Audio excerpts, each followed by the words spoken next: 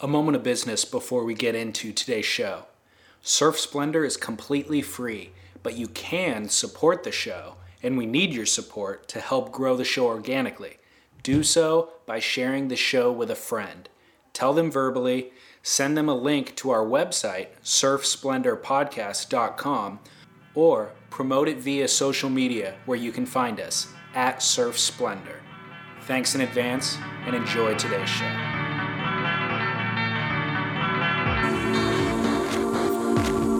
Hey, what's up, Surf Splendor listeners? Thanks for tuning back in. This is your host, David Scales. Today, we're bringing you an episode of Surf News with Scott Bass. And before I give that conversation to you, I just wanted to say thanks for all the kind comments that we've received regarding the interview with Sean Thompson. It was a really gratifying experience for me to even have that conversation with Sean Thompson, much less be able to bring it, to everybody else to listen to. And it's only been, reaffirmed by the comments that I've received from you, the listeners. So thank you for those. And if you haven't yet listened to that episode, you can find it on our website, surfsplendorpodcast.com, or, on iTunes or Stitcher or wherever you download podcasts. So check that out, and then also leave your comments about that show. And you can do that on our website, Surf Splendor Podcast. Each episode has a show page, so you can find that page and then just leave a comment in the comments section. Maybe, just about the show or personal experience that you've had with Sean. So we've really enjoyed reading those and getting feedback. So at any rate, thanks again. Thanks for listening. And here's today's show.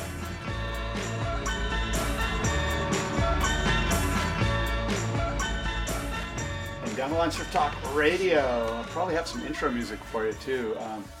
But Scott Bass, David Lee Scales. I'm a little hot. I'm going to try to turn this down just a touch. And it is November 1st, the day after Halloween. And David and I are here to bring you the latest in Surf Talk podcast. So let's kick it off. David, welcome back. Welcome to the show, I should say. We're co-hosts together, is what I mean to say. It's kind of just fell into it, it wasn't really planned. It was a 1 or 2 time thing, and now it seems to be going well. So I'm psyched about it. Yeah. I appreciate you letting me participate in your program. So, sure. How was Halloween, by the way? Sorry. You know what? Halloween was classic because what I do is I take some candy and I put it in a bowl, of course, out front, and then when the doorbell rings, I run and hide. Oh, really?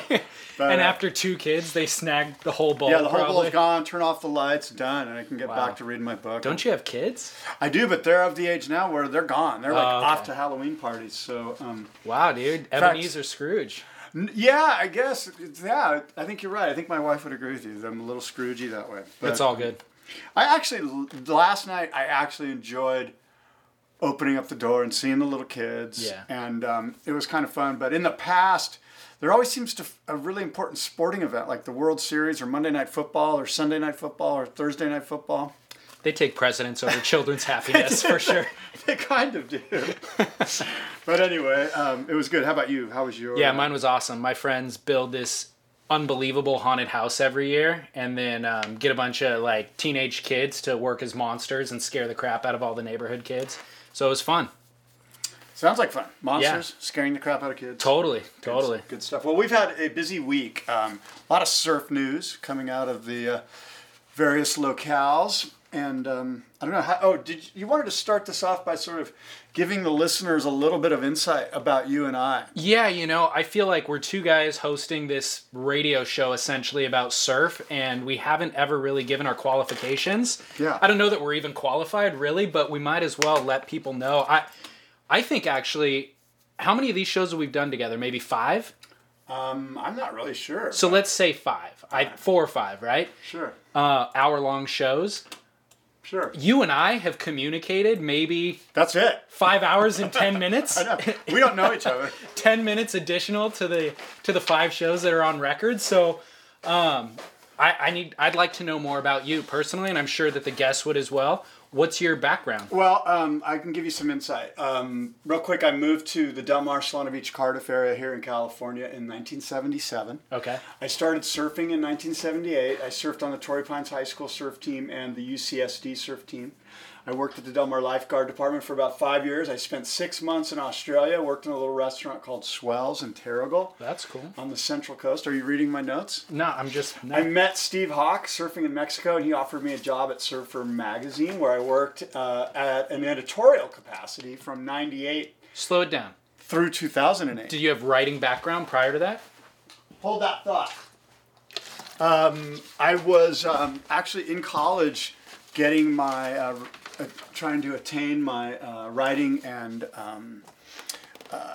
English degrees from Cal State San Marcos, which I did do. Okay. And so, I had sort of an editorial slant. Got it. You know what I mean? Got it. And so, I met Steve Hawk there in Mexico. And it's a funny story, actually. I was surfing this one really kind of pristine, perfect wave that's kind of only breaks when it's really big. It's sort of a rare spot. And I was by myself, surfing by myself. And I look up on the cliff, and there's like 6 guys looking down. And I'm like, oh, God, here it comes, And these guys paddle out, and they bring a photographer. And it ends up it's Evan Slater and Steve Hawk and some other guys. And it was all cool, We caught some waves together and shared the lineup. And there, Rob Keith took some photos. And on the beach, I started rapping out. And I didn't even know it was Steve Hawk. And we just started talking. And one thing led to another, and he offered me a job. And, just down on the beach offered you a job? Yeah, or? well, as an intern. He offered me an internship. That's really cool. Yeah, it was cool. So, and then I graduated from college, and I stepped right into a position there at Surfer. Okay. And I worked there for 10 years. I started the Consumer Surfboard Expo, Sacred Craft, in 2007, and I've been running that ever since. I have written a children's book called Girl vs. Wave, so do yourself a favor if you have a child, Google that and see if you can't pick that up. I wrote and co-produced a documentary film about surfers during the Vietnam War called Between the Lines. Wow.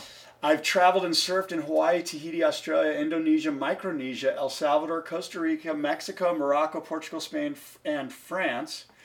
And I'm on the board of directors at the Surfing Heritage and Culture Center. I've been hosting Surf Talk Radio since 2005. And David, you can search iTunes podcast directory for Down the Line to listen to past shows. Wow. That's my little, that's my spiel. Wow, I learned a lot about you right there. Yeah. I didn't know a lot of that. I didn't know about the book, the children's book, or the documentary. Where is that available, the documentary? BetweenTheLinesFilm.com. I bet, and you could probably... it's on Amazon, it's on iTunes, you can get it anywhere. You could stream it? I believe so, yeah. I'm not really involved with the money. Distribution. Yeah, I just sort of helped make it. Okay. That's awesome, man. My partner in the production put up all the executive producer money. So I feel like I knew your name, like, prior to us meeting, and I certainly have listened to Down the Line a number of times. When it was on terrestrial radio, I'm in Orange County. I don't know that it was broadcast in Orange County. It was San Diego only. Yeah. But I love podcasts, and I've listened to a lot of storytelling podcasts over the years since kind of podcasting was introduced. And certain radio shows that I like on NPR, that I'd missed during the week, they would then broadcast. And so I'd listen there, and eventually I searched for surfing podcasts and came across Down the Line. And I think I had already heard of it as being a terrestrial radio show. So I've listened to it over the years, and that was kind of my proper introduction to you. Am I mistaken, though? Did you have video clips in that surf video, Voluptuous, from the late 90s? I don't think so. If I did, I don't know about it. Okay. I like, in the back of my mind, remember a guy... I thought it was Scott Bass, but it might have been somebody else. I might have confused your name, just because it was in my kind of lexicon of names. Yeah, so. I don't think that was me, but who knows? One other thing, you mentioned NPR. What do you do at 7:37 in the morning? Do you listen to NPR? Not usually, no. Oh, because I'm the surf reporter for KPBS here in San Diego. Oh, so really? Every morning you can hear my surf report on NPR. I did not know that. What station? 89.5, San Diego's KPBS. Up there they must have a different... 89.9? 89.9. KCRW, and then 89.3 KPCC. Yeah, okay, So, that's why. All right. Very cool. Yeah. So tell us a little bit about you, David. Yeah. How old are you? I am 32, and I grew up surfing in Orange County. I don't have prepared notes on my background, but I don't either. That was off the cuff, man. I'm going to draw from memory, which I think is mostly intact anyways. But I grew up surfing in Orange County and was really into it kind of as a teenager, but pursued education at a high school. Like some of my friends that I grew up surfing with went on to pursue professional careers and still do. But I don't know, I felt like there wasn't necessarily a way to really make money in surfing in the late 90s. Maybe I'm wrong, but I feel that it was that way. And so I just pursued education, went and got a college degree, and actually through college got involved in working in restaurants and really got interested in wine. And so out of college, pursued a career in the wine industry. And so I did that for over maybe 5 to 10 years. So should I go deal with that dog? I don't know. Can he be in here? Yeah, but I just don't want him to step on your computer. I'm not worried about that. Bring him in. Come on, dog. What's up, dog? What's his name? Duke. Duke. Duke. All right, cool. So anyways, Yeah. I worked in the wine industry. The wine business actually out of college, in college and out of college for a number of years. But really kind of burned the candle at both ends, like a lot of the late nights. I was still surfing, so a lot of early mornings too, and just at some point realized like I'd rather be spending time at the beach than spending time kind of pushing a commodity, you know? Yeah. And that I still like have a lot of love for wine and still am involved in the industry actually, but kind of slowly started developing relationships in the surf industry or redeveloping relationships, and I got into filming surfing at some point. So I did that for a number of years and got some small contracts that allowed me to kind of move out of the surf industry, and then worked myself actually with Surfer Magazine as well after a year time there, and have done some writing for them, done a couple trips, and then kind of found myself in marketing capacity with writing skill and with video production skill.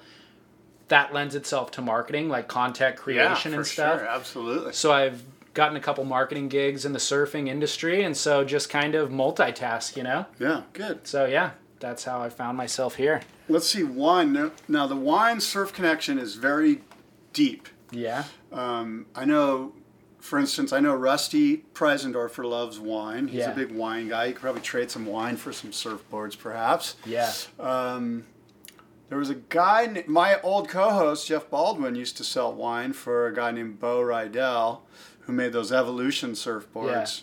Yeah. Well, do you have any insight with Bo? I don't, but you know what's funny is I feel like both industries are similar in that the surf industry is run by people who really just want to surf, and so they fall back into positions. Maybe they weren't a pro surfer, so they fall back into a position doing something. The wine industry, it's people who just want to get drunk, who, you know, it's Fair like, enough. God, I got to figure out a way to make a living doing this. And so they end up making wine or selling wine or whatever. So both industries could probably run more successfully and efficiently if they were run by people who didn't have an interest in that, you know, in surfing or wine. Yeah. But nevertheless, good industries, yeah. Cool. So. Well, I've got one or two emails I thought I'd read real quick from the last show. I love it, yeah. Over here, let's see. Regarding the best song ever, though I miss your natural rapport with Baldy, that's my old co-host. I love your show and look forward to the new ones as they come out. The best song ever has to be Simple Man by Lynyrd Skynyrd. God bless Earl Holt. Still in the same vein as our selections, though. Earl coming through with Simple Man. I like it. That's a pretty good one. Yeah. Yeah, very cool. What about you? Yeah, I got some nice feedback and emails and stuff. But I'm not going to read any of them. I had some. Sorry. They're sometimes boring to read emails. Not at all. I love hearing, you know, positive feedback about myself. So bring them anytime, man. Why, you got another one? Oh, yeah, I got Let's another hear one. it. From Clem Smith. He says, yo, keep it up. So pumped on the hour-long podcast. I'm doing tons of driving now. I'm a sales rep in the ski industry. and you guys are keeping me stoked. One topic I think needs discussing is the lack of love for Nat Young. Why is that? Especially from the Aussie commentators. Also, I love the Foo Fighters, an documentary. That's my best song ever, or best band ever. Anyway, you guys are great. Love the candor. All the best, Clem Smith. So Clem, I've actually met Clem before. Oh, really? Forget where. Maybe down at the SEMA Summit, or maybe one of the boardroom Sacred Craft shows or something. But cool guy, and in the ski industry. Yeah, I don't know. Maybe there's a lack of love for Nat Young. I never really thought about that, but I certainly don't think there's any disliking of Nat Young. Yeah. You know, maybe they're not pouring out love, but I don't feel like anybody's ever bashed him either. I feel like people in general have spoken very fondly of him. So, no, thanks. I had a couple of thoughts on the last show, though. You know, sometimes we'll say stuff off the cuff and then I'll go back and research it and realize I was wrong. So I need to clarify. I misspoke about Matt Wilkinson not requalifying. I said that he probably wouldn't requalify. I had previously looked at the World Tour ratings and he's not in a standing to qualify, except for he's made some heats on the QS events, which makes his one world ranking. I think he's on 25th on the one world ranking. So that is a qualifying position.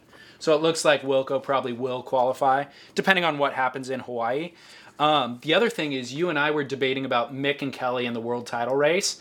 I was putting my money on Mick. You were putting your money on Kelly. Everybody always says, you know, Kelly is the guy to beat at pipe. And especially when the pressure is on, he will deliver. No, the pressure is off. That's what I said. Right. So I think one thing neither of us noted at that point was Kelly hasn't won pipe since 2008. When was the last time Mick Fanning won pipe? Well, he hasn't, but he has done really well at Cloudbreak and in Tahiti. So's Kelly. Right. But Mick doesn't have to win pipe in order to win the title. Right. Kelly does. Yeah. So how many pipe titles does Kelly have? I thought I said something like 6. I don't know. But yeah, he pretty much dominates pipe from a competitive standpoint. He has dominated pipe in the past. He hasn't dominated pipe since 2008. Since 2008, that's 4 years. So that's pretty good. I mean, he's made the finals probably, and I mean he hasn't won it, but I mean all that tells me is that its time is now. You know, it's been 4 years. If you look at his history, he probably wins one every 4 years. Totally, you've got an argument, and I'm a big Kelly fan, and I would like to see him win. I'm just saying, let's not overlook what's really happening is that there's stronger contenders now than there's ever been. Yeah. And a wider variety of them. Yeah. And I think really that's why Kelly hasn't won pipe in the last 4 years. It's not because, you know, he's on a 4-year cycle. I think it's just that there's more contenders now.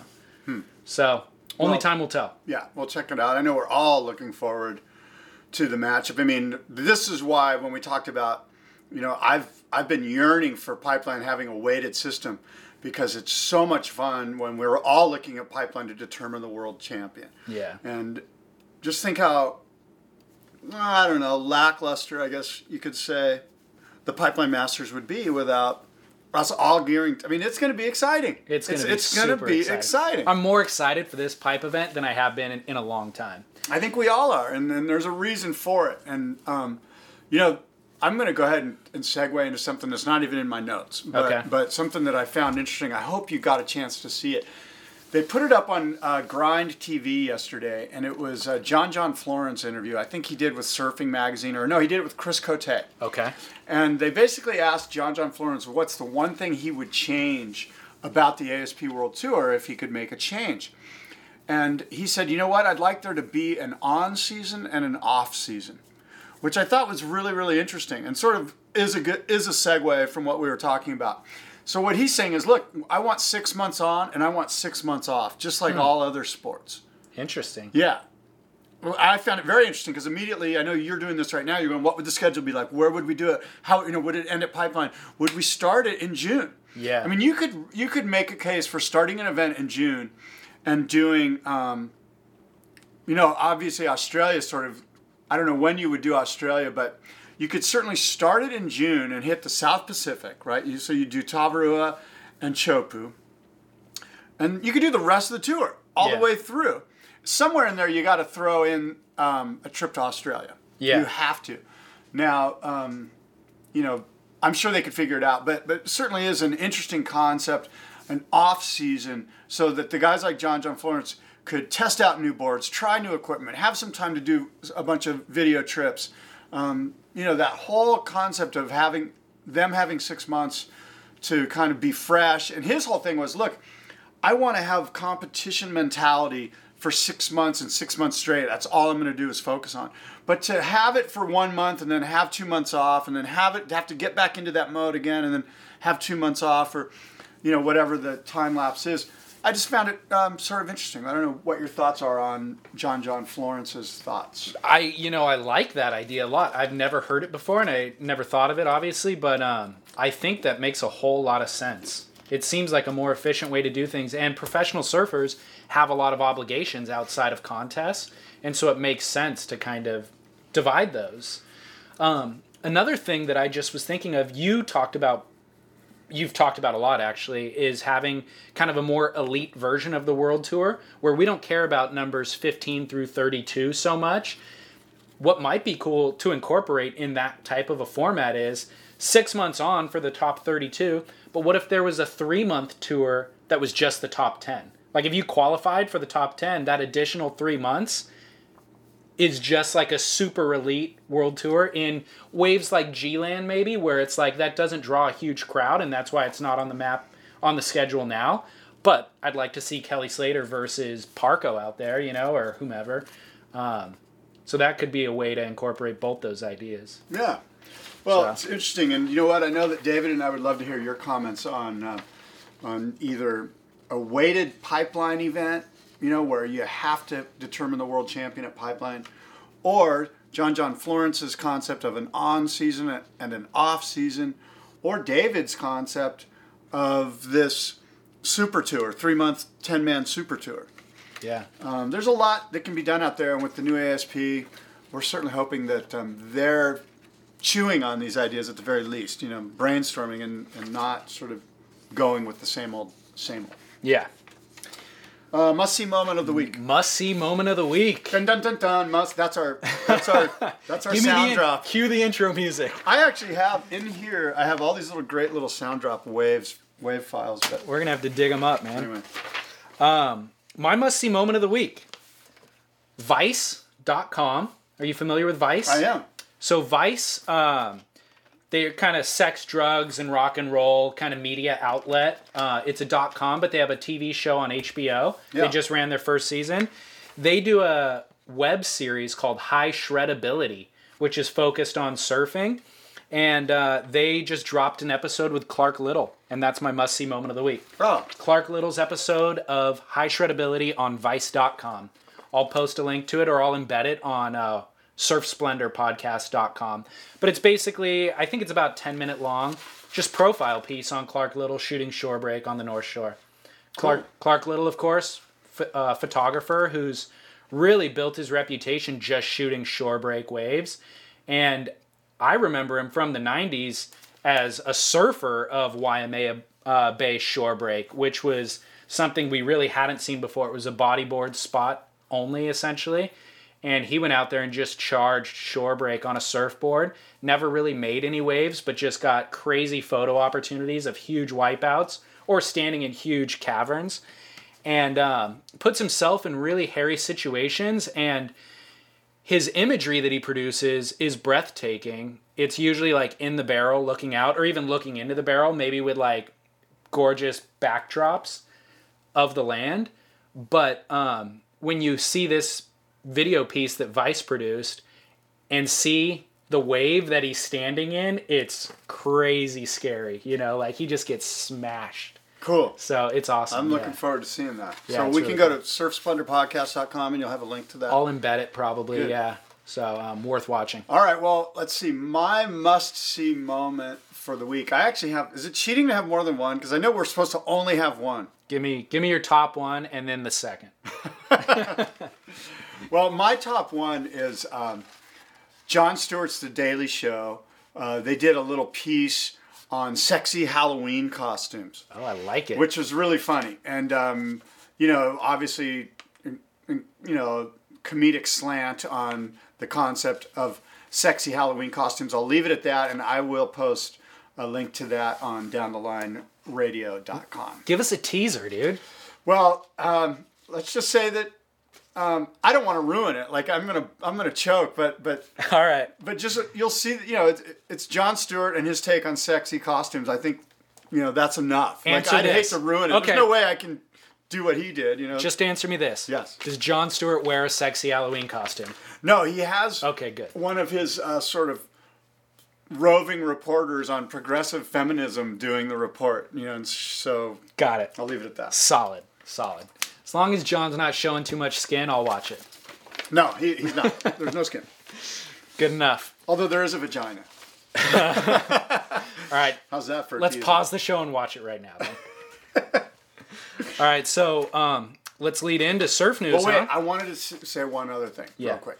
The other must-see moment is I would urge everyone to just do a YouTube search for CPR. And if you don't know how to do CPR, there's probably a bunch of great, how-to YouTube clips on how to do it by lifeguards or life-saving professionals. And I would just urge everyone, if you get a chance, learn how to do CPR. Yeah, you got the lifeguard background as we learned today, right? That's right. So, yeah, and I saw something about the Maya thing, which I know we're going to get into, and I thought it would be a good time to do that. Should I lead into that topic? Are we ready? Yeah, I'm ready. Go for it. So, this is I've got it broken down into a few different aspects of that. We have to break it down into aspects. It's really important, I think, to separate. Let me lead in Maya, and I'll let you lead in Carlos. How's that? Yeah. Is that okay? Yeah, absolutely. Okay, so Laird Hamilton was on CNN discussing the whole Nazir Portugal Big Wave event, which happened last week. And one of the unfortunate situations was Maya Gabeira, a big wave professional surfer. She almost died out there. She had a big wipeout. She went unconscious, a very scary situation. And I know that both you and I wish her a speedy recovery. Laird Hamilton on CNN went on to say that Maya had no place being out there, that the dangerous realm isn't for her, that she was unprepared, and that Carlos Burle, another big wave surfer, should bear the responsibility for Maya almost dying. So, David, my question to you, is Maya out of bounds surfing in waves of this magnitude? Yeah. I've seen, my only experience with Maya was probably 2 or 3 years ago. I think she was hanging out with like Timmy Reyes in Huntington Beach for a week or two, and so I saw her surfing a number of times within that period. And I remember commenting at the time to my friends, like, that girl can barely surf. I know of her, and I know, dude, I'm telling you straight out, I know.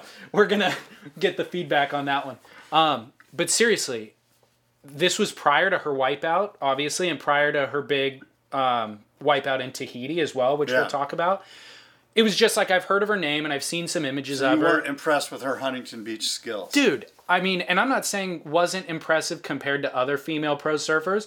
I'm saying she could stand up and kind of wiggle down the line, but I walked away going, wow, I'm surprised that she's a professional surfer. Fair enough. No, I wasn't mad at her or anything, but I just made a note of that. Then she had a big wipeout a year or two ago in Tahiti, and a lot of people, there was controversy, similar to this controversy at that time, of people saying she never should have been surfing those waves. And I heard, or I read somewhere, that Kelly Slater was out, and he actually sent her an email following the wipeout and said, hey, Maya, you're putting other people's lives at danger, the other surfers in the lineup, but also the rescue teams who need to go rescue you. You should really consider, developing more skill before you come back out into death-defying waves like that. I don't know that you can really tell somebody what their limits are and tell them not to do something, except for the fact that we're a community of surfers and nobody wants to see anybody die, And if I don't know, if I was driving on the freeway and I saw somebody trying to play Frogger on the freeway, and running across, it's like I would probably pull over and be like, hey man, you shouldn't be doing this. This is super dangerous. Even if it was a girl? That doesn't matter to me. I know that the people in the online community are commenting about it's because it's sexist and it's because she's a female. It has nothing to do with that. It has to do with, look at her surfing the waves and she looks unstable and she looks like she's out of place. Okay, here's my thoughts on that. There's a fine line between badass and dumbass. And I think that generally humiliation will breed a lot of humility. And it's my feeling that Maya Gabeira, I don't know if I'm pronouncing her last name right, but Maya can do whatever she wants to do. I'm not going to sit here and say she can't do it. And if she wants to play Frogger on the freeway, it's none of my business either. Go kill yourself. I've got bigger fish to fry, and I'm not going to sit here on my presumed high horse and say you can't go surfing. If you want to go surfing, go surfing. You might die, but that's your choice. You seem to be, of coherent mind and sound intelligence to make that determination on your own. So go for it. Go out there and have fun. If this is what you want to do, I'm not going to stop you. Now, if you do die, don't put it on anyone else. Right. That's your trip. When you're hiring for a small business, you want to find quality professionals that are right for the role, and there's no faster or effective way than through LinkedIn Jobs. Your time and capital are precious, and there is a powerful resource that can help you focus on what you're good at and integrate people into your team seamlessly to help grow your business. LinkedIn Jobs has created the tools to find the right professionals for your team efficiently and for free. LinkedIn isn't just another job board.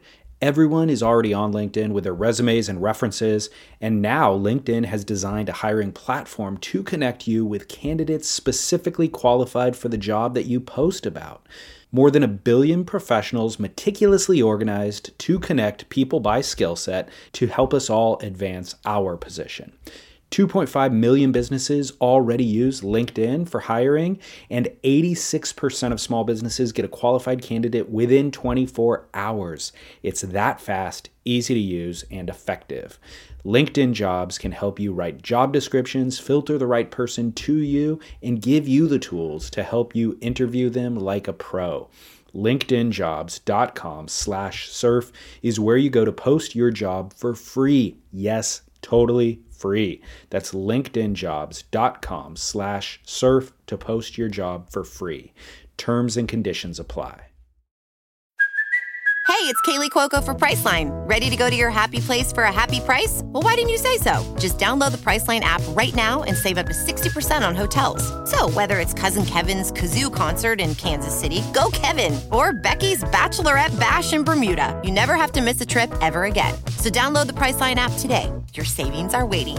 Go to your happy place for a happy price. Go to your happy price, Priceline. You know, What about the point, though, that it's risking other people's lives, i.e. the rescue teams? The rescue team doesn't have to be out there. No one's telling them to be out there. Yeah. They don't have to go rescue her. I think they're out there under the assumption that anybody who's out there surfing those waves is going to be fully prepared and capable to surf these waves. We're going to rescue them in a worst-case scenario. She's been in that scenario 2 times in 2 years. I think that's between her and the rescue teams. Yeah. Look, maybe she is putting the rescue teams in harm's way.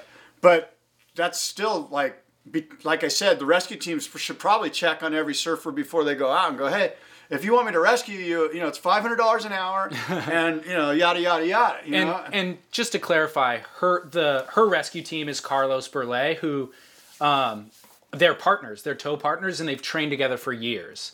And so I think that they're probably prepared enough for situations like that, as prepared as you could be. The question isn't whether or not they're prepared. The question is whether or not she's a competent enough surfer to ride those waves in the first place. Well, apparently this time she wasn't, you know, but I'm not, again, I'm not going to tell anyone they can't go surfing. Yeah, that's a good point. Go surfing. I agree in a sense. Let me break down the exact situation because I think there's more topics that need to be discussed on this. I've got some others too, but go ahead. Okay, well, let me backtrack just to, is the spot pronounced Nazaire? I have no idea. Or Nazare or something? Who knows? Yeah. I call it Nazir. Okay, Nazir. So the spot, for those, I'm sure people have seen it, but for those who haven't, it's a big wave spot in Portugal that breaks right up against a cliff with a really kind of... It's got like a Black's Canyon offshore, I think. So it focuses swell from deep water and brings it all up right there. Right. And it breaks right in front of this cliff, and the only way to really shoot it from a photographer's standpoint is from a high vantage point. So all the images of it are looking down, and there's along the cliff, there's a big stone structure like a lookout tower. So it creates this really dramatic like foreground with these giant waves breaking in the background, and often like the mist rolling off the back of the waves prevents you from seeing the bottom of the wave that's being ridden. So it's really difficult to judge. There is no bottom. There's no bottom. There's no bottom. It's like a long slope kind of... it looks like an avalanche is following them as they go snowboarding. Yeah. It creates this really interesting image, but it's hard to tell how big the wave actually is. Did you read the piece on Surfing Magazine about this? I'm not sure. It's really good. I want you to read it, but it basically says what you just said, that there's no bottom to this wave.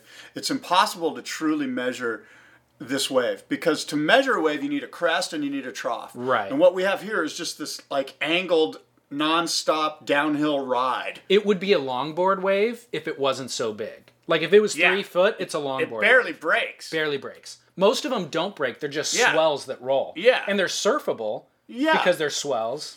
But I don't think that if we're going to that place in the discussion where we're talking about the largest wave ever ridden, I'm saying that you can't even measure it, that it's not the largest wave ever ridden. And I apologize if I'm jumping ahead here, but since we're talking about wave size, an op-ed piece on Surfing Magazine yesterday broke down how difficult it is to judge the wave height by what you mentioned from the vantage point of the photography, and the fact that there is no trough to this wave. It's the world's largest mush burger. Now, it's super, super dangerous, obviously. It's super deadly. It doesn't look like fun. It looks like something these guys are doing to make money. I don't think they'd be out there if there wasn't dollars involved. I'm not saying that's not okay, but my gut feeling is there's a reason no one surfed it before the XXL. Yeah. And again, I do not think that it's the world's largest wave ever ridden as far as like Guinness Book of World Records, if we're going to go down that road. Laird, did you see the CNN piece with Laird? I did, yeah. So Laird basically said, look, it was the world's biggest wipeout. It wasn't the world's biggest wave. Well, let's back up. CNN contacted Laird and said, will you comment on this, on what just happened, Maya essentially almost dying, and then Carlos, after the fact, getting what could be the world's biggest wave. So he was being asked for his opinion. You know? Yeah, oh yeah. Yeah.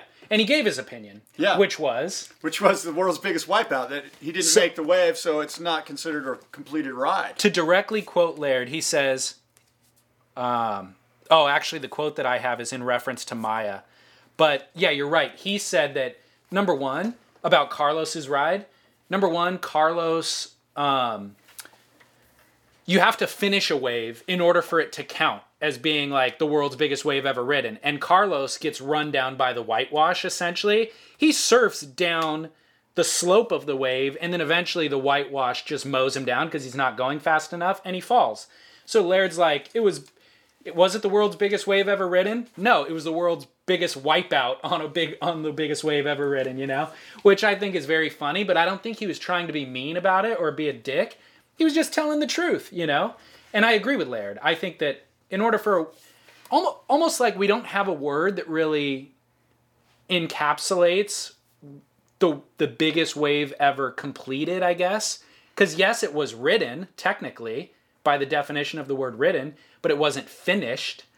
Finished isn't a good enough word. We need like a new English word, you know, that is whatever the word, I think completed ride. I think, completed. I think to complete a ride, you want to be able to finish it in a safe. This is basically what Laird was saying. Like, finish the ride, like kick out somewhere and come get picked up or paddle into the channel. But if you're put in a situation where you've wiped out, well, then you have not completed the ride.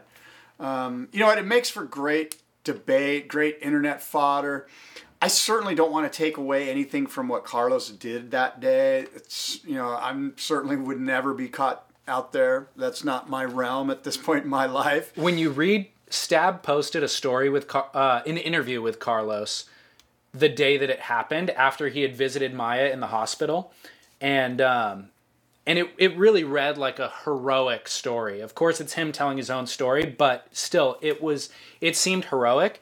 I would like to break down that story a little bit because it's really worth... Before you do that, let me just say one quick thing. I have met Carlos Burle. He's one of the nicest people in the world. Super cool guy. Yeah. Very humble. Just a great guy. Kind of guy that you would only wish the world's finest blessings upon. So let it be known that he's a great human being. He seems that way. Yeah. He comes across as humble in his interviews. So just to explain exactly what happened on the wave with Maya, they're towing into the waves.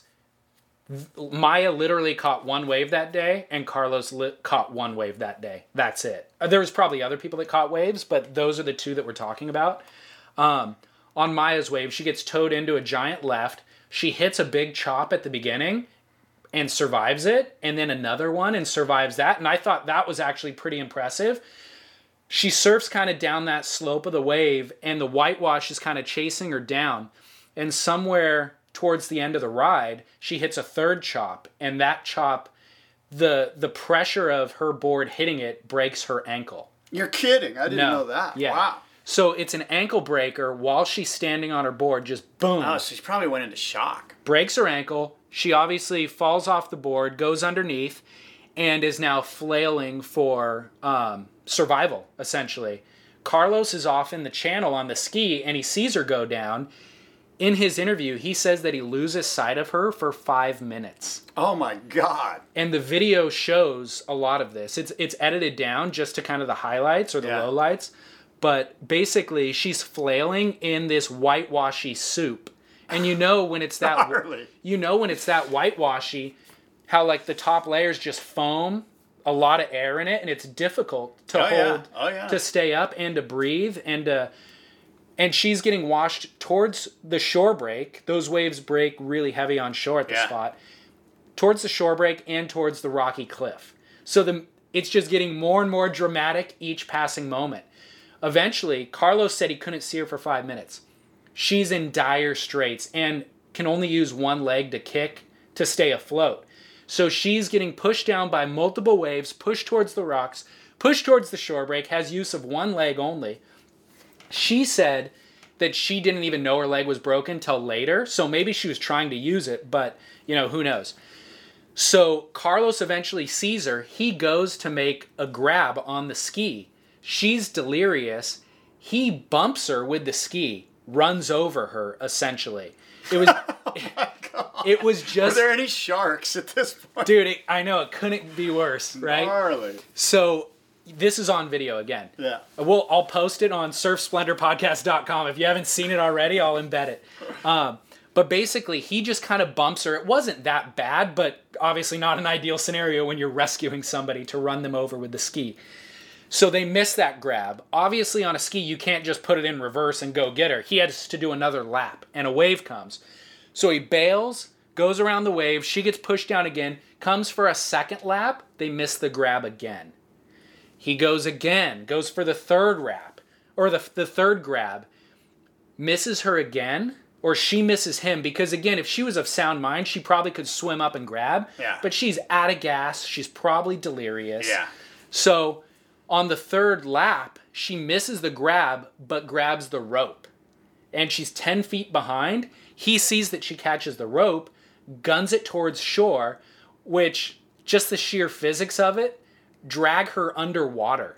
So she's holding the rope, being dragged underwater. That is so and you can see it happening, and it's like, oh my there's nothing he could do at this point, nothing she could do to get her above water. She's holding on for dear life, being dragged underwater. Oh my and God. Eventually lets go. And he sees her let go. A wave comes over her. Now she comes up lifeless. So when I say comes up, mean face down. Floating, face down, lifeless. He comes back for the fourth lap, ditches the ski, jumps onto her, and flips her over, kind of like he said he learned it from lifeguards in Hawaii, teach you to flip them over so that their face is at least facing up, and then starts dragging her towards shore. Thankfully, at this point, they were close enough to shore where he puts his feet up and he's standing, dragging, but another wave comes, crashes over them. Maya said it's the biggest, or I think he said as well, it's the biggest shore break you'll ever see. Thankfully, it wasn't like barreling shore break where they were at. It was just giant mountains of whitewash. But they eventually get pushed towards shore. She's still unconscious, probably going on a minute or two at this point. The rescue team's on the beach, the lifeguards. So he pulls her out of the water by himself. Once they're on the beach, they administer CPR. She throws up a lot of water, becomes conscious again. They eventually get her off to the hospital as soon as possible. She makes a full recovery. So I think she spent 24 hours in the hospital, makes the full recovery. I mean, Carlos exhibited hero characteristic in that, it's kind of like there's a lot of criticism about the way that the rescue went down. Yeah, and specifically the rope grab and the pull. But to me, it looked like that was the only option. As prepared as they were, which I'm sure is as prepared as you could have been, they really did all that you could do in a life-threatening situation. Maya said that she wishes there was a second ski that could have then come in and rescued both of them. I don't know how reasonable of an option that is. But those are things to consider. Crazy. Yeah. Well, that was a great recounting of the video. And we'll definitely go to your website, Surf Splendor. But I'm going to put it on my website. You got it. Yeah, no, it's incredible. DownloadRadio.com, Surf Splendor podcast. It's incredible footage to watch, and honestly, after watching it the first time, scary, huh? I didn't want to watch it a second time. Yeah. It was super scary. Well, just listening to you just now, you did a great rendition of the video. I'm sort of awestruck. Cool. But I guess one more thing on Nazir. Where was G-Mac? I don't know. I mean, this was his day. Like, he could have went out there and beat his own record. And I know he was out doing it, but there's no imagery. There's no... I just don't think that this is a very fun wave to surf. I think the whole Nazir thing is kind of like, why? And if the answer is to win the XXL, then I would say not a really good reason. I agree. And Laird, in his interview with CNN, said he got invited to go surf that spot knowing the swell was coming, and he opted out of it. And I think it might be kind of what you're saying, is that the key guys know it's not a real contender for the the most treacherous wave on Earth. Maybe it looks like the biggest, but, it's not Mavericks. In terms of like top to bottom, there is no top to bottom. Yeah, that's the problem with a lot of those European big wave spots, like the Belhara, is it? I think in France, they're so slopey. They're just kind of roly-poly, slopey. It's just when you compare it to what they're doing at Jaws and even Chopu, of course, and as you mentioned, Mavericks or Cortez Bank, they just don't look like waves. Yeah. They're just slopey rollers that are huge. Which is, like, honestly, if you like surfing that type of wave, fantastic. Yeah, do more it. power But to you. is it a contender for kind of the biggest wave or the XXL award? I'm not sure it is. Now, speaking of European big waves, have you seen the Ireland footage? Yeah. That's pretty radical. Yeah, totally. That looks like a legit wave. Yeah. I don't know how to pronounce it. Mulgahorm? I'm not even going to try. Mulgahorm, who knows? Well, before we get off this topic, Yeah. I do want to say Maya's courage has never been in question. Like, she charges. Oh, yeah. Whether or not she's, a competent free surfer or shredder or whatever isn't really the point, as she's a great big wave surfer. She's a courageous big wave surfer, I should say. So I don't mean to throw her under the bus. And you know what? More power to her. If she wants to go do it, go do it. And I'm sure. What I mean? But when you die, don't complain to us. Totally. But I'm sure Garrett McNamara wouldn't be shredding Huntington Beach either. You know what I mean? Oh yeah, no. So I don't mean to bag on her for that. That was my personal experience having seen her. And I did meet her once with. I was with Greg Long's dad, Steve Long, at Trestles, and ran into her and met her just in passing. Was she surfing or? No, she was walking along the beach with a board coming from a surf. But she seemed like a very nice person as well. And she's gorgeous. Yeah. All right, well, I got one for you. Let's hear it. Should we do that whole piece we just did in Portuguese for our Portuguese listeners? Let's recap it. Do you mean Brazilian? Yeah. I don't speak Brazilian. Pipeline season opener. Let's see. Jamie O'Brien, John Florence got some great waves. Everyone got great waves. Gorgeous. and perfect day in early October at Pipeline, which means the sand is already gone, pipe is breaking. Jamie O'Brien said it was the best October pipeline he's ever seen, which I don't even know. Usually pipe doesn't even break in October. It takes a month to get the sand out of there. But my question to you is, where was Ricardo dos Santos? I know, man. This reminded me of our last conversation. We're on Ricardo watch. We are on Ricardo watch, checking in day 13. So, no, but honestly, this reminded me of the last conversation we had in the last show about Jamie O'Brien not being able to surf in the Pipe Masters and their whole situation. And I basically said, I don't care if Jamie surfs in the Pipe Masters. He's underperformed in recent years. Who gives a crap? And then I read some comments on Facebook or whatever on the show where people were saying they want to see him. Here's my thoughts before the season opener swell that just hit, was that I stand by my comments, and if him not surfing there means we get to see somebody else take his place, like Ricardo dos Santos, or It wouldn't be him. But no, it wouldn't be. But Carlos Munoz last year got two. Who? Dude. Remember Remember his name. He got 2 10s last year in the Volcom Pipe Pro at Backdoor. Yeah. He's a Costa Rican kid. He's going to qualify for the World Tour, no doubt. He's actually on the bubble right now. But it's like I'd rather see these up-and-comers surf out there than Jamie if he's going to be disrespectful of the sport. That was my thought last week. After seeing him surf in the season opener, this last swell, I almost want to recant my statement. No recanting, David. Dude. No recanting. Based on new information, I'm allowed to recant. Yeah, but he did what he did. He's been doing that for years. Like that's not new info for you. You know that the guy based on is one of the top 2 or 3 guys at Pipe. Who's underperformed in the last few years. Yeah. But he's won it, and he's won the Volcom event a couple times. Well, I'm now siding with you in that I feel like seeing his performance the last couple days. What's that sound? That's the sound of you backpedaling. I'm openly admitting, dude. I agree with you. I'm not trying to deny it. But I do. Seeing his performance out there, it is breathtaking. The last couple of days, you're seeing the clips and the imagery that came out of it. It's like, holy crap, Jamie at Pipe is a thing of beauty, and I would like to see that. Do you think that Ricardo dos Santos is even on the North Shore? No. Well, not this early, I don't think.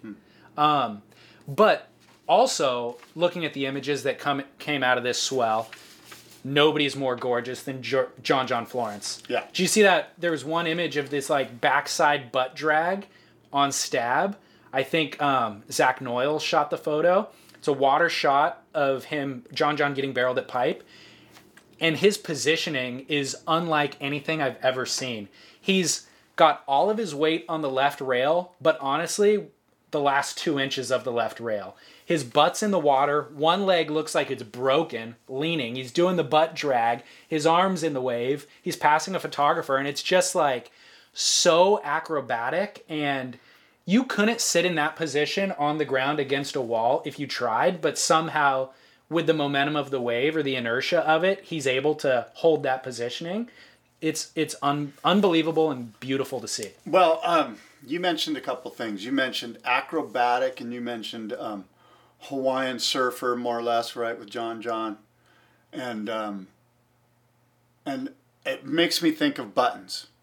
And when I think of Buttons, everyone knows, well, not everyone, but in case you didn't know, Buttons Kaluio Kalani is going through this massive health problem. He's got stage 4 cancer. He's in a very bad way, and he's here in the States getting some therapy. And I think John surfing, I think Jamie O'Brien surfing this really acrobatic, pushing the limits. Hawaiian surfers makes me think of the really first kind of free-loving acrobatic Hawaiian surfer, and that was Buttons in my eyes. So for whatever reason, I just went there when you threw out some key words there talking about John, and I know that David and I just wish the best for Buttons, and we hope that he can get over this really sad cancer diagnosis that I think some other keywords that are synonymous with John and Buttons, as you're saying, are like kind of carefree, like being in death-defying waves, but being really carefree about it. There's like an ease of their surfing. Yeah, playful, and a lack of aggression. You know what I mean? Where Yeah. like some Hawaiian surfers are known for aggression. They will Yeah. remain nameless. Yeah. But Buttons was never that way, and John John isn't that way. It just looks carefree and effortless, and it's more poetic Yes, as well. it's more of a dance. It's truly Hawaiian. Yeah, it is captivating, or it's just like I don't know, you watch it and you're just kind of in awe of it, you know? Yeah. It's nice. It's really yeah.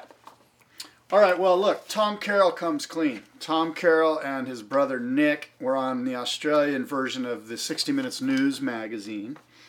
And during the show, Tom admits what many of us have known for a while, that he has an addictive personality, and it manifests itself with a crystal meth addiction. And he's been clean for 6 years now. Tom Carroll, your thoughts on Tom Carroll?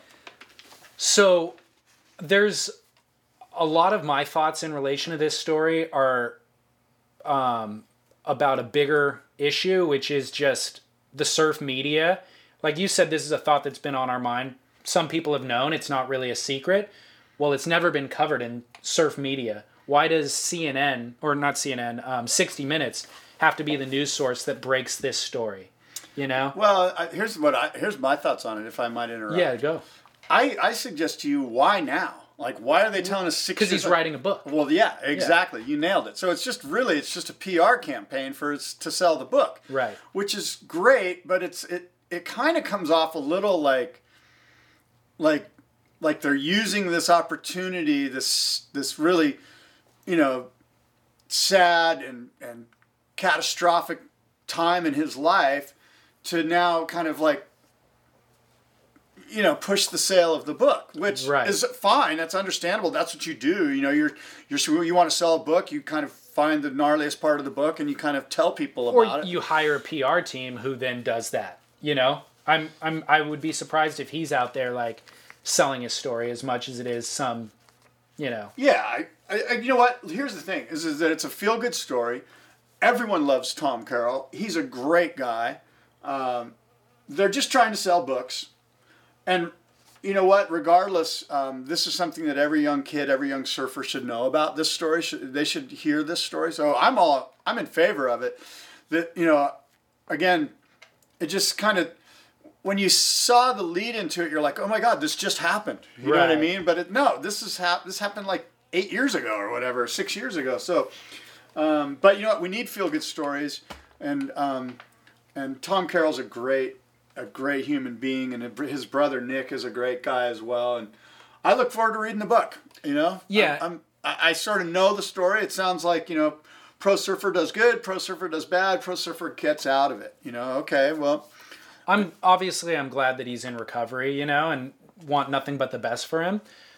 I'm questioning like all of the news, let's call them surf news outlets that have reported it, don't report anything other than he gave this interview to 60 Minutes. You know what I mean? There's no insight into it. There's no commentary, or it is just a commentary on him giving this interview.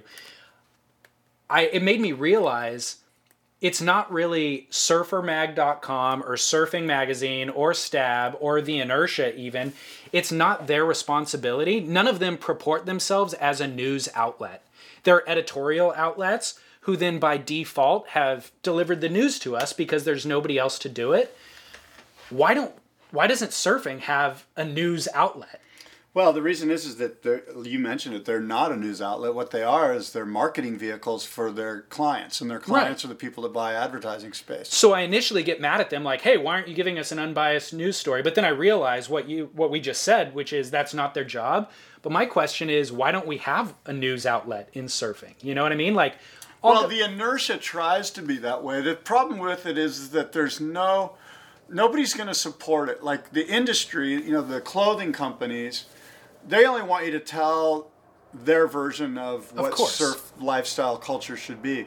So, does Quicksilver really want you telling a story about, hey, we just found out Tom Carroll's a drug addict?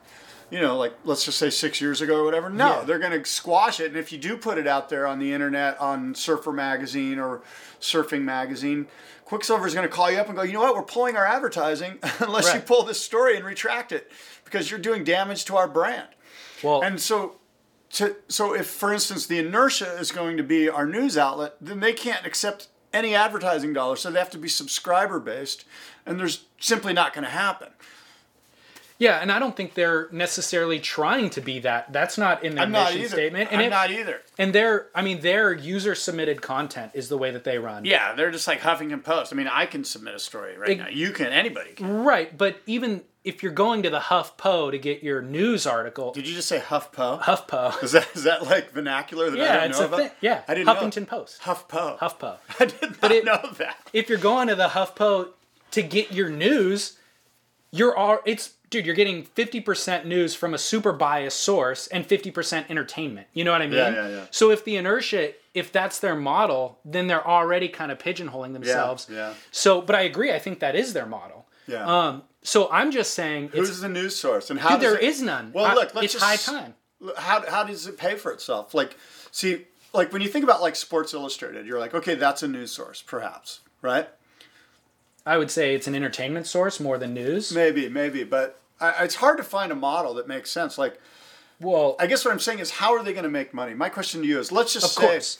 like Sports Illustrated can do an in-depth expose on a football player that's a drug addict. You know why? Because the team that he plays for isn't buying advertising, Right. and if Nike is, they don't want anything to do with the guy anyway. They've a lot of sports have evolved to a place where they can make those reporting, they can do that reporting. But as you know, and as you've mentioned here, our entertainment vehicles, Surfer Magazine, Surfing, all of them, even you and I, Yeah. to some regard, are dampened a little bit by the world that we live in, the surf world, the surf culture that we live in. You know, there's certain people that you and I can't talk about because what good does it do you and I to talk about certain people that are just a negative on the lifestyle? yeah. It doesn't do, it's a lose-lose. it is. But I bring it up for that reason specifically, is that we're seeing this problem bubble up now, where the way that the industry is structured by being funded by the 5 main surf brands is starting to have problems. It's had problems in the ASP with judging criteria. It's now having problems in the way that news is delivered.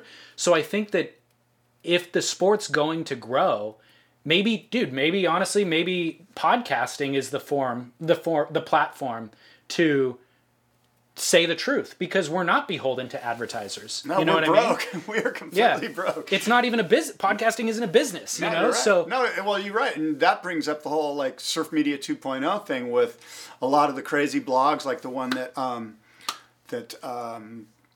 is Samuel Lewis, is it, or Lewis Samuels put out, and that one was scathing, and it got rave reviews because he, although he opined almost, too radically, but anyway, those podcasts, those blogs that you mentioned, that 2.0 media is sort of the place. Like if you go onto Surfer Magazine's forum, their message board, you're going to find out a lot more real information than you would find out on surfermagazine.com. I'm marginally engaged in Twitter, and Twitter has some great trolls, guys who are anonymous.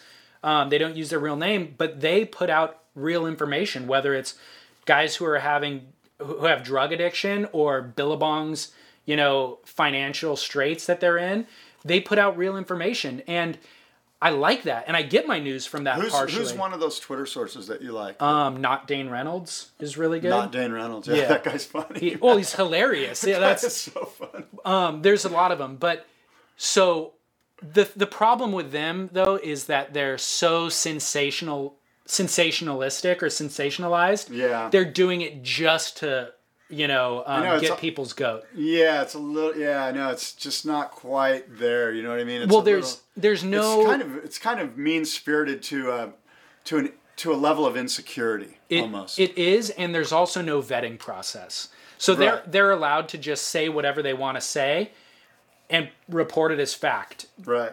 Traditional news sources, you got to check your facts, and so I think that we need to find somebody who's in between the Twitter trolls or the forums that exist, but also in between the editorial magazines that it's not their job to report the news. Those people are you and I, my friend. David Lee Scales, Scott Bass. We will be your eyes on the street.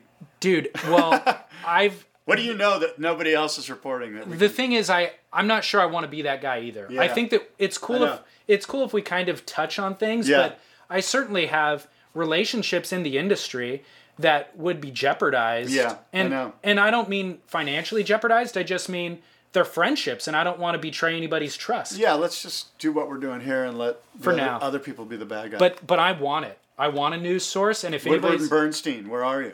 if anybody's out there, dude, maybe it's CNN. Maybe that's what their job. Maybe surfing's gotten to that point that when something scandalous happens, CNN will handle it. Yeah, I don't know. I had a meeting with Zach from the Inertia a week or two ago, and I mentioned to him that that's a wide open niche, surf news, and that they're kind of in a position to be that if they want to be that. Yeah. And well, Zach got more or less let go because he was pretty.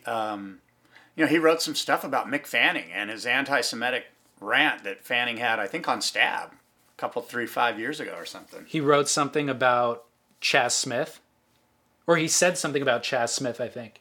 Yeah, I think Fanning did. Yeah, I don't even remember how it all went down. I just know that Zach more or less lost his job, and I'll let Zach speak to it if he wants, because I don't want to misrepresent how it went down. I think I could give a breakdown. But I know that there was an issue with him and what he wrote about Mick Fanning, and the people at Rip Curl probably called the people at Surfer Magazine and said, "Hey, what's your guy doing here? That's not why we buy advertising space, so your guy can rip Mick Fanning." Here's my understanding of the situation: is that Mick Fanning didn't like some of the things that Chaz Smith, who's now the editor-in-chief of Surfing Magazine, had said about him. Charles Smith had said, Fanning surfing is boring, essentially. It's mechanical. And Fanning didn't like that. So I guess they were on the North Shore, and Fanning saw him face-to-face and called him a Jew. I don't know if he said a something Jew, but that was the slur that he used. Is Jew a slur? Is he Jewish? I don't know, but that's what was said. And so Chaz Smith, I think... I guess it depends your tone, right? When you say, hey, you're a Jew. I guess. To me, I mean, it's not offensive to me, but then again, I'm not Jewish, right? So I guess Chaz Smith... go ahead, I'm sorry. No, it's fine. Chaz Smith reported that story, and then there was some backlash. So Zach Weisberg, I think is his name. Yeah. He was online editor at Surfer at the time. Yeah, and Zach is Jewish. And Sean Thompson is Jewish. So I think Sean had said some things, and then Zach wrote an article basically about the interaction between Chaz Smith and Mick Fanning. And there was a lot of comments in the comment section and a big to-do about it. Yeah. World champ using anti-Semitic remarks. Should he apologize or whatever? And Fanning did apologize and retracted his statement and said that it wasn't meant the way that it came out or whatever. Well, Zach wrote the article and stood by his article. Surfer Magazine asked Zach to remove the article. Zach said, I don't want to remove the article. And you're right, Zach was eventually let go from his position at Surfer Magazine, and Surfer Magazine did eventually take down the article after it being up for 2 or 3 days. Zach, in response to losing his job at Surfer, started a website called theinertia.com, which is, it reports... It kind of is a news source. HuffPo. But it's a user, HuffPo.com. It's the surfing HuffPo.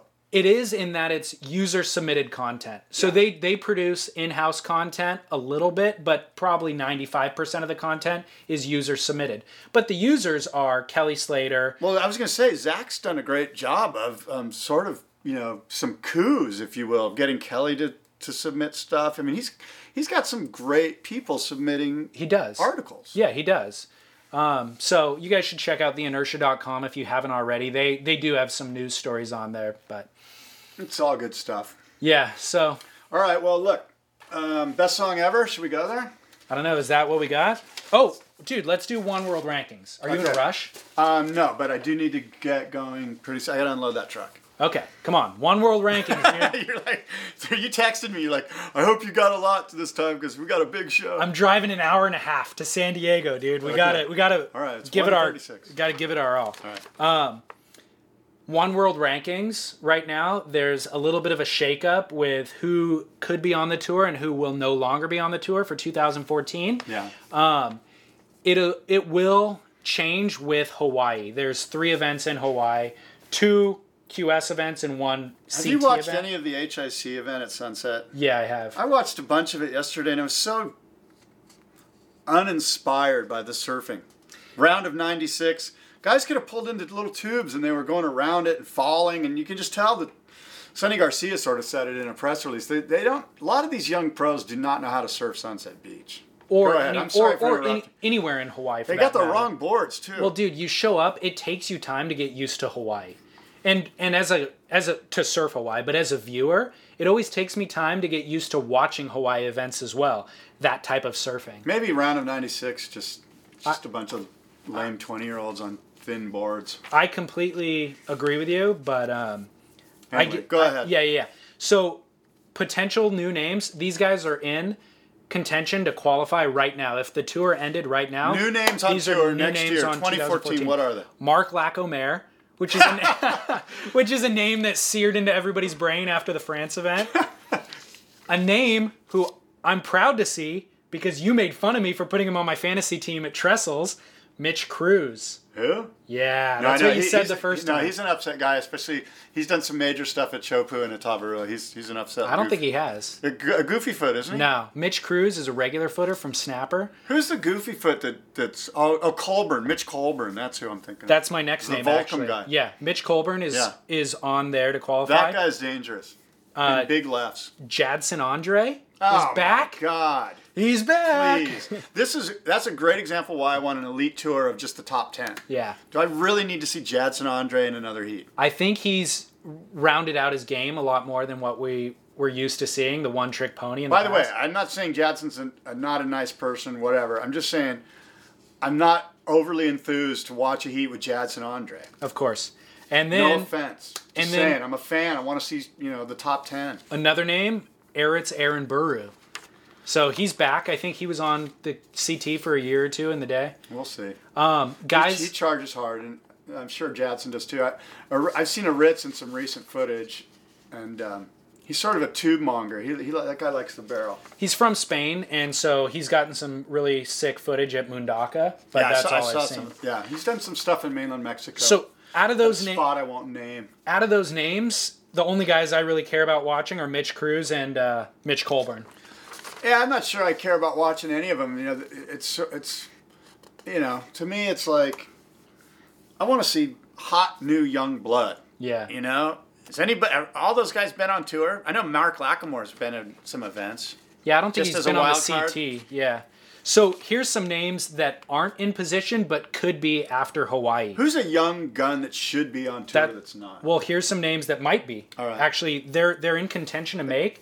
They're in kind of the 30 to 45 spot on the One World Rankings. So if they do well in Hawaii, they could qualify. By the way, I'd rather see Damien Hobgood than any of those guys you just mentioned. Yeah, me Go too, ahead. probably. So Carlos Munoz could make it. He's from Costa Rica. I mentioned his name earlier. All right. He does huge airs. He rips and he charges. He got 2 10s at pipe, like I said last Sounds year. like you. Tanner G. I would love to see Tanner Gudauskas. Tanner G's in the 42nd spot. I'd love to see him. Connor Coffin is Love in the to see 36th Connor spot. Coffin. Now I'm excited. Yeah. Granger Larson is 1 spot out. And he's a guy who could do charges. well in Hawaii. He's sort of a Dusty Payne, Sebastian Zietz type guy. Good point. He really is. I like him a lot, so he could push through. Guys who are on the CT now, who looks like they'll be losing their spot unless they do well in Hawaii, Miguel Pupo, Dusty Payne, Rayoni Monteiro, Glenn Hall, Kieran Perot, Tiago Perez, Heitor Alves, Damian Hobgood, Yaden Nickel, and Owen Wright, who will probably get the injury wild card. How many injury wildcards are there? There's like 5 injured people. Well, there's only 1 wild card. So it's going to be But, Owen Wright. but right? there's 5 guys who are injured probably. Yeah, So, that's what I mean. There's 5 guys that are injured that are going to vie for that one Correct. spot. I think Owen Owen- Wright will get that. I think Owen Wright will He get it. deserves that. I'm disappointed to see Miguel Pupo, to see Damian Hobgood gone.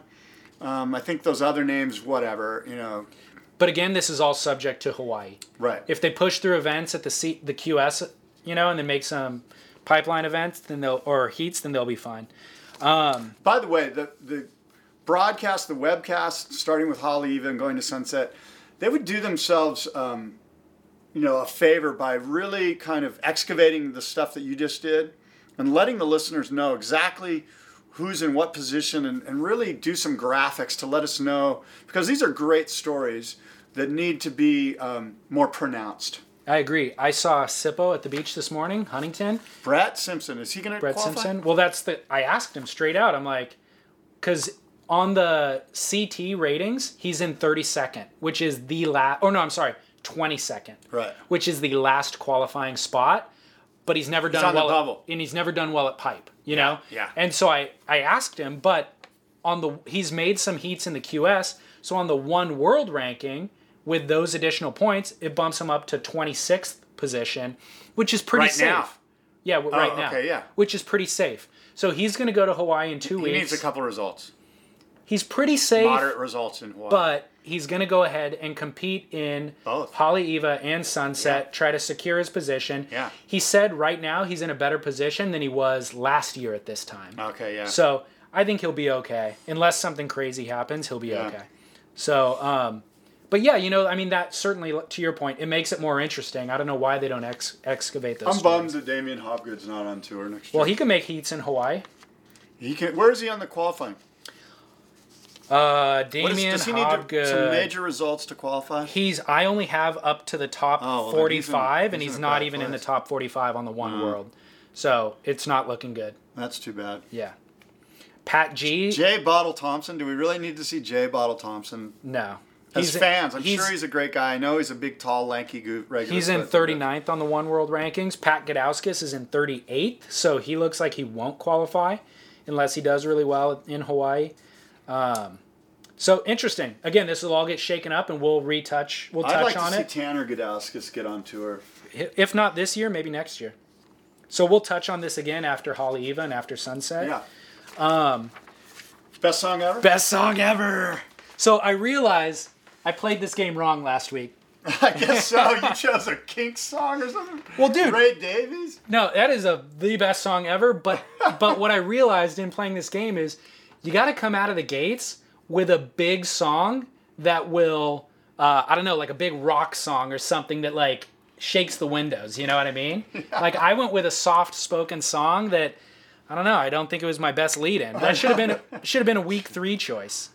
So, you went first last time. Should I go first this time? You go. All right. What I'm going to do this week, a little bit more energy, but I'm going to go with something probably most people haven't heard of. My goal is to introduce people to a new song. But there's reference. It's the best song ever. The best song ever that you haven't heard. This segment's called the best song ever. It's best song ever that you haven't heard. Introduce people to a new song. Best song ever that you haven't heard, but it's by a guy who you've heard of. So his name is Stone Gossard. He plays with Pearl Jam. He's been with Pearl Jam since day one. He's one of the founding members. Yeah. But he's also had a side project since 1994 based out of Seattle called Brad. And Brad has been together the entire time, but he doesn't get to spend a lot of time with them because of Pearl Jam's obligations, obviously. So last year, Brad released a new album, and this is from that album. It's called Bound in Time. All right, let's hear it.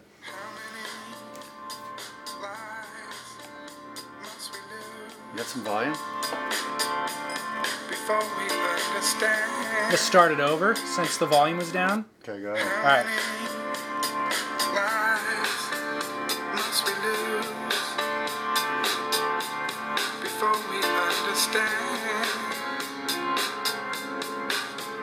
What's the reason we the people can't trust a fellow man?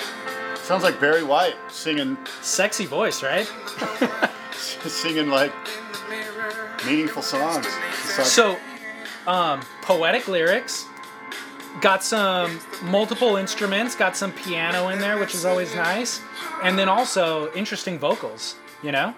And they have different vocalists on different tracks. But you're right, this guy's got a little bit of a deep, velvety tone. So, new band for you all, Brad. Stone Gossard from Pearl Jam. Stone Gossard. And this track is called Bound in Time. Bound in Time. Okay, here's the best song ever. All right, I'm going on pause. This is one of the best songs ever. Love this song. Classic.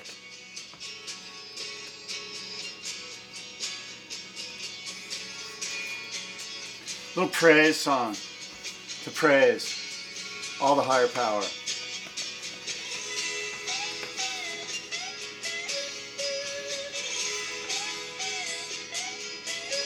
This song is an uplifting tune. Such a classic.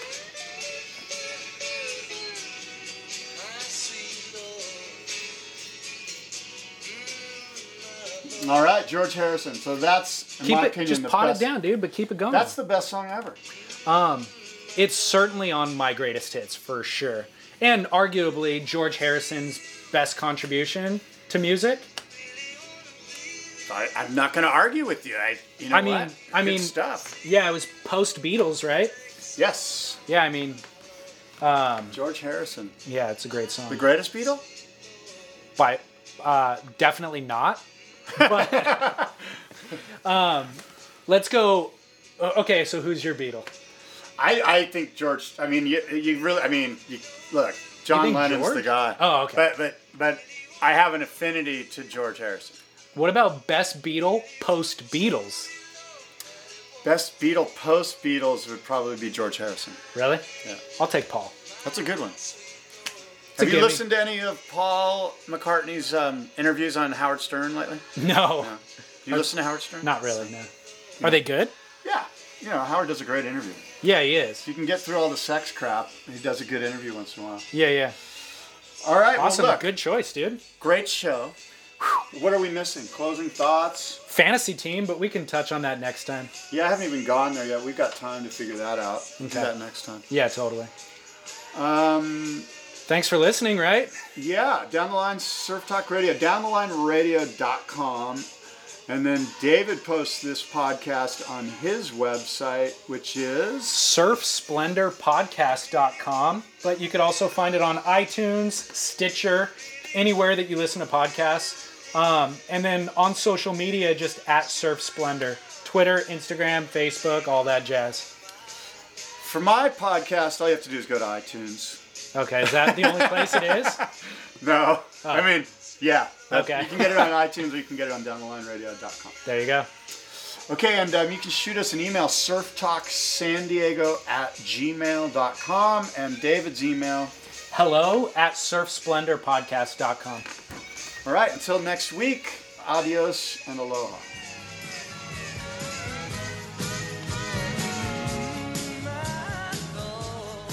And there you have it. That's today's show. Thank you so much for tuning in yet again. Please remember to share this show with a friend. And you know where to find us on social media at Surf Splendor or on our website, surfsplendorpodcast.com. And we'll be back next week with an all-new episode. So thanks for tuning in. Talk to you soon.